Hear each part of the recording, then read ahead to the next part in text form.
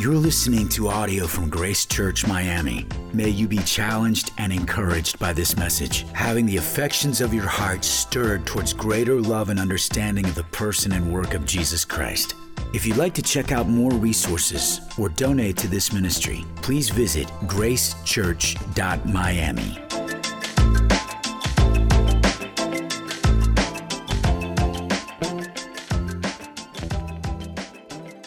Why is it that what took place in a Middle Eastern town by a teenage girl who did not speak your language and you do not speak her language, why does it have such a bearing on your life today?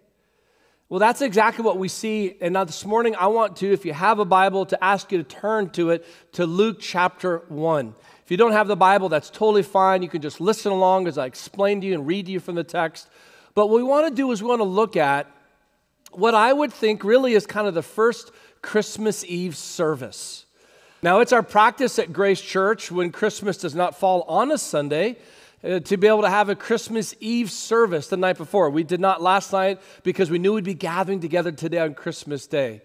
But if you think about different churches and different occasions around the world over the years, Christians have often gathered to give thanks to God and to celebrate God being with us. That's what Emmanuel means, God with us.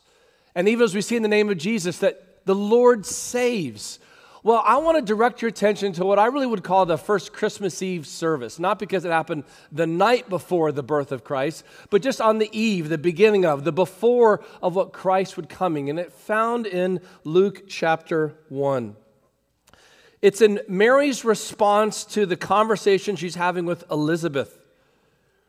And as you can see in this conversation in verse 39, as Mary went to be with Elizabeth, and in the greeting of one another, and how even Elizabeth responds to Mary in verse 42, and she says about Mary, "Blessed are you among women, and blessed is the fruit of your womb."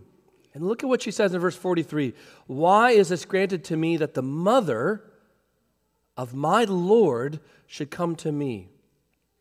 And then later on, Mary responds, and really what's, you could say, the first Christmas Eve worship service. And that's our text for this morning to look at together, verse 46 and following. Follow along as I read the text. Mary said, "My soul magnifies the Lord, and my spirit rejoices in God my Savior. For he has looked on the humble estate of his servant. For behold, from now on all generations will call me blessed. For he who is mighty has done great things for me, and holy is his name. And his mercy is for those who fear him from generation to generation. He has shown strength with his arm, and he has scattered the proud in the thoughts of their hearts. He has brought down the mighty from their thrones and exalted those of humble estate. He has filled the hungry with good things, and the rich he has sent away empty. He has helped his servant Israel in remembrance of his mercy, as he spoke to our fathers, to Abraham, and to his offspring forever." We'll stop there, and we recognize in this text the significance of what Mary is praising God for, what it is that she is rejoicing over. That's exactly what it says in verse 46. "My soul magnifies the Lord." It praises God, rejoices in God, my Savior. And there's 6 things that really she thanks God for. She is thanking God for his condescension, his holiness, his mercy, his power, his sovereignty, and his faithfulness. But why? Why is she so thankful for these things? When you look back at verse 48, what it says there, "He has looked on the humble estate of his servant. For behold, from now on all generations will call me blessed." Friends, just to put the scene in context, this is a teenage girl who is pregnant out of wedlock. Meaning, though she is betrothed to be married to Joseph, she's not pregnant with Joseph's baby. This is a young person who would be scandalized, not even by those standards alone, but even by our own standards today. And she is saying, recognizing what God has done in her and will do through her by the provision of this baby, who is no mere baby. As the scripture describes, even in his very name, Emmanuel, God with us. She recognizes the significance of this. Now, understandably, you can think about Christmas time, and oftentimes people get together and they'll exchange stories. Hey, how was your Christmas? What'd you guys do? Noche buena. What kind of activities did you guys have together? What kind of festivities? Did you get any gifts? And you explain, well, I got this, I got this. And it's kind of a bit of a sweet moment, like, oh, maybe sometimes it's actually an object you received, it's something you've been looking forward to. And for some of you as children who are here today, you're excited either for what you've already received or what you're still hoping to receive later today. And when you do, you're going to show that to your friends. And you're going to thank your parents and those who gave you those gifts. Friends, what you see here in verse 46 and following is Mary is not just telling her cousin, Elizabeth. She is overwhelmingly telling anybody who will listen what God has given her. As she considers her humble estate, she recognizes she does not deserve such a gift.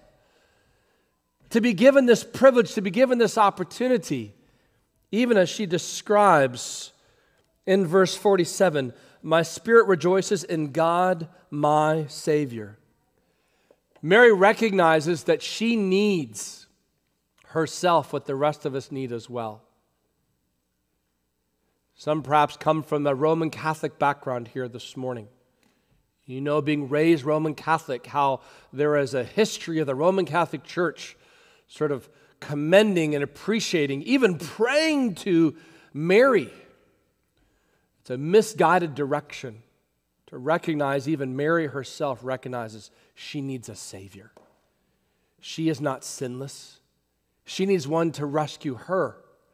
And ironically, the very baby to whom she is carrying is her Savior. My God, my Savior. But in all of these great things God has done for Mary, let's see the great things that God can do for you. Look at verse 50. In verse 50 it says, His mercy is for those who fear Him from generation to generation. Friends, I want you to recognize the reason why Christmas is significant is not because we celebrate 2,000 years later what God did in one person's life 2,000 years ago, but what God is still doing in lives even today, from generation to generation. There are some of you sitting here today, parents with children, grandparents with children and grandchildren. Even your presence today illustrates this very text, how God has done a work in your generation and in the next generation and in the next generation as God continues to show Himself to be who He is, a God of mercy, a God of grace, a God of salvation. And what a testimony your very life is here this morning as a visual reference of how the same grace that God showed Mary has shown you and your family. Or perhaps you don't even realize this, or perhaps you do realize this, but you've not yet come to accept this. Your moms and dads, your grandmothers and grandfathers are praying for you that the same grace that God has shown them, has shown Mary, He would show you by you surrendering your life to Christ. But look at how God shows the grace to people. In verse 50 it says, His mercy is for those who fear Him. How does God show His care? Verse 51, to the helpless. Verse 52, to the humble. And verse 53, to the hungry. The helpless, the humble, and the hungry. You see, Christmas is a time to go public with not your bounty, your plentiful, but to go public with your need and your poverty, with your condition. You know, the truth is today, as we think about the reality of Christmas, it is often a reminder of the plentiful nature of what we have. If we can be honest, a lot of us are giving gifts to each other, none of which we actually need. Now, we enjoy giving the gifts. It's an expression of our generosity, expression of our thoughtfulness, expression of our love for each other. All of that's to be commended. But the reality is, at some point, we even realize, what do I give this person? I feel like if they would have needed it, they would have already had it because they have the means to get it for themselves. And so it might be hard for us to identify with this sense of dependence, this sense of desperation. But again, can we go back to 2,000 years ago and understand the context in which these words are being said? It's not a holiday in the way that we think of it today. It's a daily reality of how those people often lived. A time without refrigeration, a time without banking like we have today, a time without security and technology that we benefit often from today that gives us that sense of stability. It's a time of daily dependence. I mean, even think about the people of Israel. They were essentially helpless. They struggled with a sense of justice. No Israelite could claim civil rights in a court of Roman occupation. They were often hungry, downtrodden, discouraged, and there was no way for them to fight the system. There was no appeal they could make. So often they cried out to God, "Do you see me? Do you hear us? Have you forgotten us?" And Mary is saying, God has not forgotten. God sees and knows. God cares and provides. And that's exactly what we see in the text here. In verse 51, how it shows his helpless. He has shown strength with his arm. Strength with his arm. This is this idea of how God, in sort of this man language, a sort of human-centric language, anthropomorphic language, fancy word, I get it. The idea like God extends himself to those who are weak, to those who are helpless. He shows his strength to those who feel like themselves have no strength.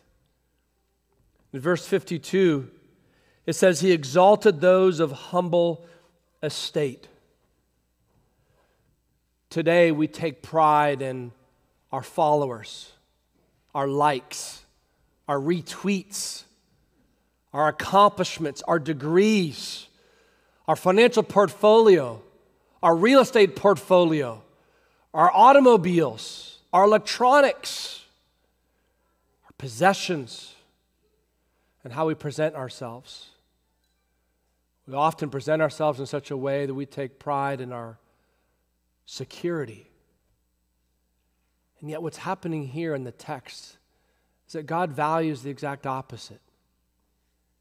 He looks to those who recognize their humility, their inability, their dependence, and how God has indeed done that, how he has exalted those in that state. And then verse 53, the hungry. He has filled the hungry with good things. A sense of longing. Perhaps you know what it's like to be hungry, physically hungry. Perhaps others of you know what it's like to be relationally hungry, feeling lonely. I remember speaking to a person just recently about the difficulty they're having as a young adult. They said, one of the things that they enjoyed was their independence, their financial stability, their sense of accomplishment with their education and their vocation, their job. And yet for all that they had, they still felt remarkably lonely.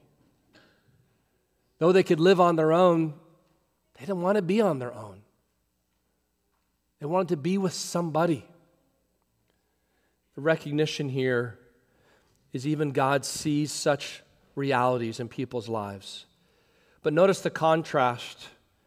God shows care for the helpless, the humble, and the hungry, but also in verse 51, he scattered the proud in the thoughts of their hearts. He has brought down the mighty from their thrones. In verse 53, the rich he has sent away empty. This is the Lord turning everything upside down. As I said at the end of that video, so it is true. Friends, this is exactly what Jesus in his public ministry would later teach in the Sermon on the Mount. Blessed are those who are poor in spirit. Blessed are those who are broken. Blessed are those who are humble. Blessed are those who hunger and thirst for righteousness. And he says after each of those, for they will be blessed. Friends, can I ask you a question this morning? What gives you the greatest sense of satisfaction? The greatest sense of security and identity? What fuels your hope for tomorrow? A promise of another year, perhaps the hope of a better year. What we see here in the text is how God shows such care for those who are helpless, humble, and hungry. Perhaps you feel like that even this morning on Christmas Day. You're here this morning because unless you were here with these people, you would be outside of this room alone. Others will share meals or perhaps already have done so, and you will have no one to share that with. Friends, do you understand the reality is that God sees you and God cares for you? Or perhaps you believe that what you did feels more like what the Virgin Mary would have gone through, which is to be a topic of conversation, one of gossip. How is this woman pregnant and it's not Joseph's baby? Or one of scandal and rejected. Do you realize of what good company you are in with the characters we see throughout the scriptures? Of how commonly God's people were misrepresented and rejected, misinterpreted and scattered, and yet God saw them. God cares. And this is still true today. Look at how Mary ends in verse 54. He has helped his servant Israel in remembrance of his mercy, as he spoke to our fathers and to Abraham and to his offspring forever. The key here is the phrase, in remembrance of his mercy. Friends, do you understand what everything that God promised to give, God gives? The truth is at Christmas time, some of you perhaps have your hopes on a particular gift. Maybe in marriage you've been dropping a hint to your wife, to your husband. You're hoping they heard it. Perhaps as a child, you're hoping your mom or dad were getting you that thing that you've been looking forward to. Some of you as teenagers have been like pleading with your parents, can this please be the year that I have a phone? Then your life will be complete. You want nothing more the rest of your life once you have your first phone. And yet, perhaps you might leave this Christmas disappointed that what you had hoped for, you did not receive. Maybe hoping that next year, next Christmas can be different. But friends, while all these gifts can come and go, here today and gone tomorrow, the invitation that God gives through his Son is a promise he makes and he keeps. An invitation and an offer for mercy that he always delivers on. And I want to make sure we do not leave here this morning without the opportunity for those of you who are not in Christ by faith alone and Christ alone because of his grace alone, would hear the invitation of God today through his servant Mary to say, God comes to those who are humble. He comes to those who feel empty and hungry. He comes to those who feel helpless in their condition. God cares. God saves for all those who put their faith in Christ. So would you do that? Even before you leave here this morning, would you give your life to Christ and say, Christ, I give it all to you? For those of you who have done that and worship already with us this morning in song and the reading and praying, would you be reminded that no matter what the rest of the day and the weeks ahead hold for us, you, like Mary, can rejoice, joining with her, singing with her, praising God with her, as your heart is filled with the reality God has come to be with us in order that he might live in place of us perfectly, die as a substitute for us, and then resurrect before witnesses that it might be proven it is finished. Because where you have a manger is nothing without a cross, which is nothing without an empty tomb. And because we have all three, we can rejoice with God.